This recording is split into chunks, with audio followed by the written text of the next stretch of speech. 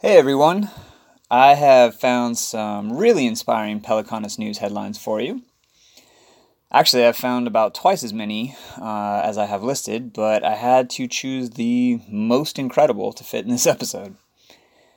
And to be honest, these are some of the biggest news pieces I have ever seen. And I think as a planet, we will be seeing the repercussions of these for a long time. Alright, I've categorized them as big money, innovations, drawdown, and the last one is COVID updates, but I think I only have one in there. All right, so for this first one, in big money, China to allocate $57 billion to environmental protection. According to Reuters.com, China's finance ministry will allocate a total of $57.22 billion to ecology and environmental protection in 2020. China will also promote the official launch of the National Green Development Fund and step up efforts to establish trans-regional compensation mechanisms for ecological conservation in the Yangtze and Yellow River basins. That's huge. All right, similarly, the EU pledges to raise 20 billion euro a year to boost biodiversity. According to TheGuardian.com, the European Commission has committed to protecting 30% of the EU's land and oceans by 2030 as part of the European Green Deal. The 10-year plan includes commitments to reduce the use of chemical pesticides by 50%, plant 3 billion trees by 2030, and reverse the decline in pollinators. Within the 30% protected areas, a third of land and sea will be under what they call, quote-unquote, strict protection, meaning there should be no human intervention besides minimal management to keep the area in good condition for wildlife. Wow. And the last one in the big money category, this is kind of difficult to get your head around, actually. The world's biggest wealth fund dumps $3 billion in fossil fuels and a major Brazilian miner from its portfolio. Norway's $1 trillion wealth fund is doubling down on its climate action by making deeper cuts to its fossil fuel exposure. Norway's fund, which owns about 1.5% of listed stocks worldwide, was built on the country's revenue from oil and gas production. It has sought to take a leading role on responsible investment, with ethical guidelines spanning from a ban on tobacco and some weapons to restrictions tied to human rights and environmental issues. The central bank, which manages the fund, even argued for a full exit from oil stocks in order to reduce Norway's exposure to oil price risk. But the proposal was watered down by the government last year, sparing the world's biggest oil producers. Still pretty incredible. All right, I think these next three are my favorite, though. These are in the innovations category. First one coming from standard.uk.com, Coca-Cola and Carlsberg introduced plant-based bottles that degrade in a year. A collection of global corporations has backed a project aimed at developing plant-based biodegradable bottles by 2023. Coca-Cola, Carlsberg, and L'Oreal are among companies supporting the Paper Bottle Project, executed by Dutch renewable chemicals company Avantium, paper packaging developer, and bottle manufacturers ALPLA. The project will use plant sugars to develop more eco-friendly plastics than those made with fossil fuels. The plastic, known as PEF, could be used to line cardboard bottle from the inside to make them both functional and biodegradable. This PEF reportedly has better thermal barrier properties than standard PEF. The plant-based polymer is 100% recyclable. It will also rot within a year if using a composter, and within a few years if simply left outside. But it should also be recycled where possible. Standard plastics can take hundreds of years to decompose. All right.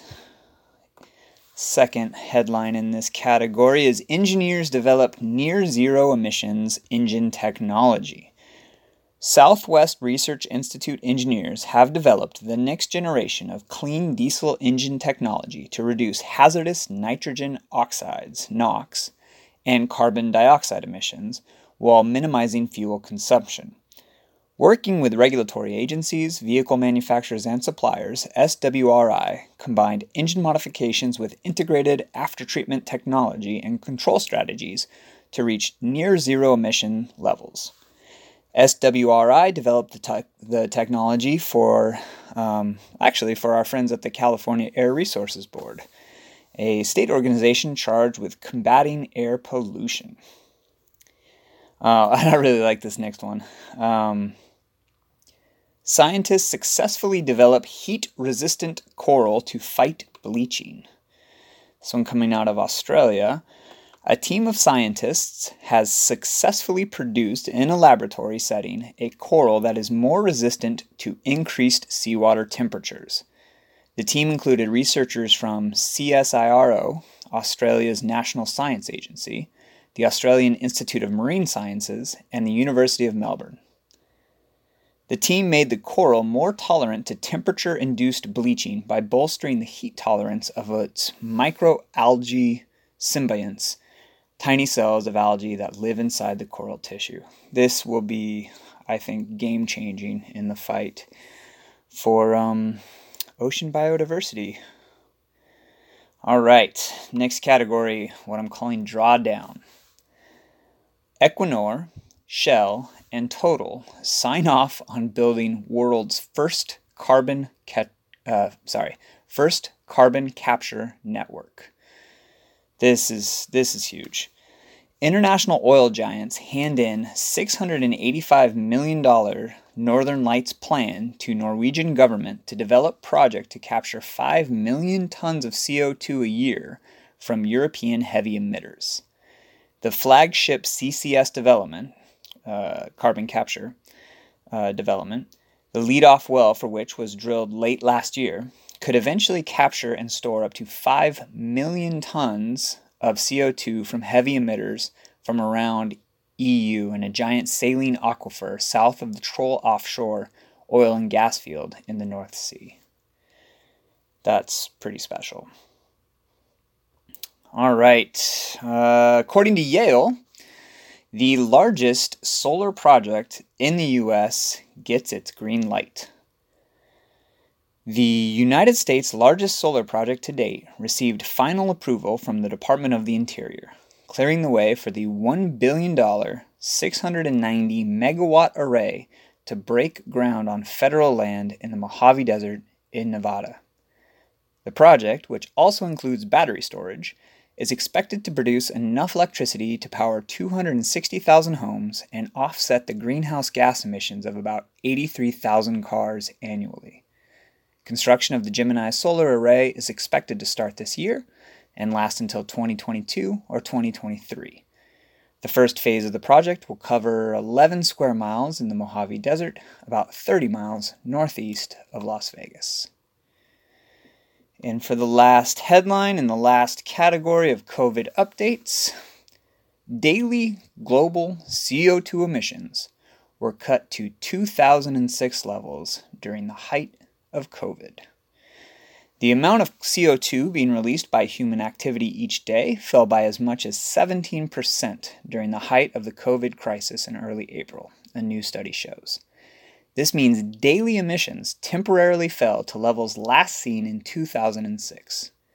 In the first 4 months of the year, it estimates the global emissions from burning fossil fuels and cement production were cut by 1,048 metric tons of CO2, or 8.6% compared with 2019 levels. Wow. All these are truly inspiring to me. I really love these trends, and I hope sharing them brings hope and optimism to your life as well. Thank you, and hope to talk to you soon.